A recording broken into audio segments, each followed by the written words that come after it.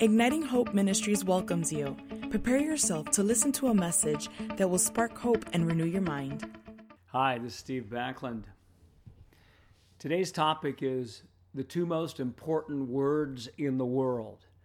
Now, I want to just tell you what my theory is, and certainly there may be other very important two words you can put together.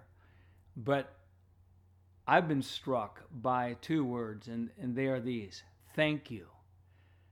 I believe the two most important words in the world are thank you.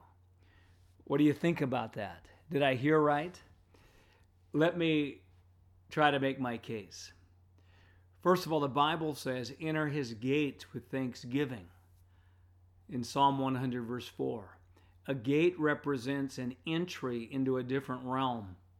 We are to enter into these gates with thanksgiving.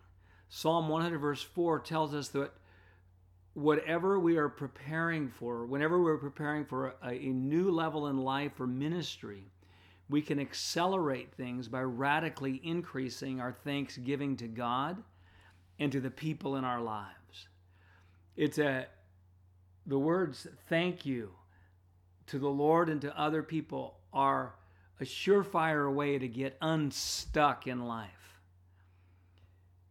Secondly, Jesus also, he stressed the importance of thanksgiving. Once when he healed 10 lepers and only one came back to give thanks, he asked, "Where are the 9?"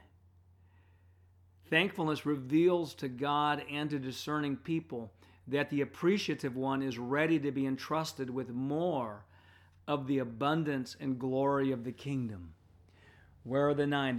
There was a separating quality in the one.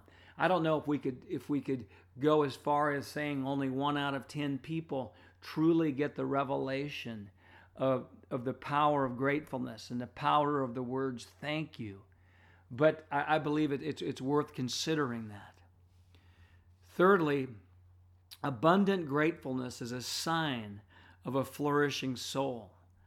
Those who regularly say thank you have their eyes focused outward and upward, which is a healthy focus, rather than inward, which is an unhealthy focus. Prioritizing thanksgiving will increase our inner health. 3 John verse 2 says this: Beloved, I pray that you be in health and prosper in all things, even as your soul prospers. Soul prosperity almost always precedes long-lasting outer prosperity. And one of the great ways to increase soul prosperity is through gratitude, and it's also one of the reflections that the soul is truly prospering. Fourthly, thanksgiving also increases our faith level concerning life's uncertainties and God's promises. In Philippians 4, 6, and 7, we're instructed to not worry, but to pray with thanksgiving about anything we're tempted to be anxious about.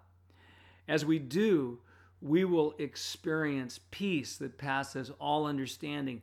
This will guard our hearts and our minds in Christ Jesus. Now, this peace comes from a deep faith that has been established by our thanksgiving.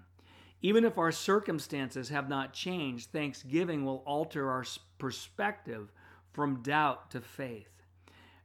We can take this viewpoint even higher by giving thanks concerning things prayed for in the past.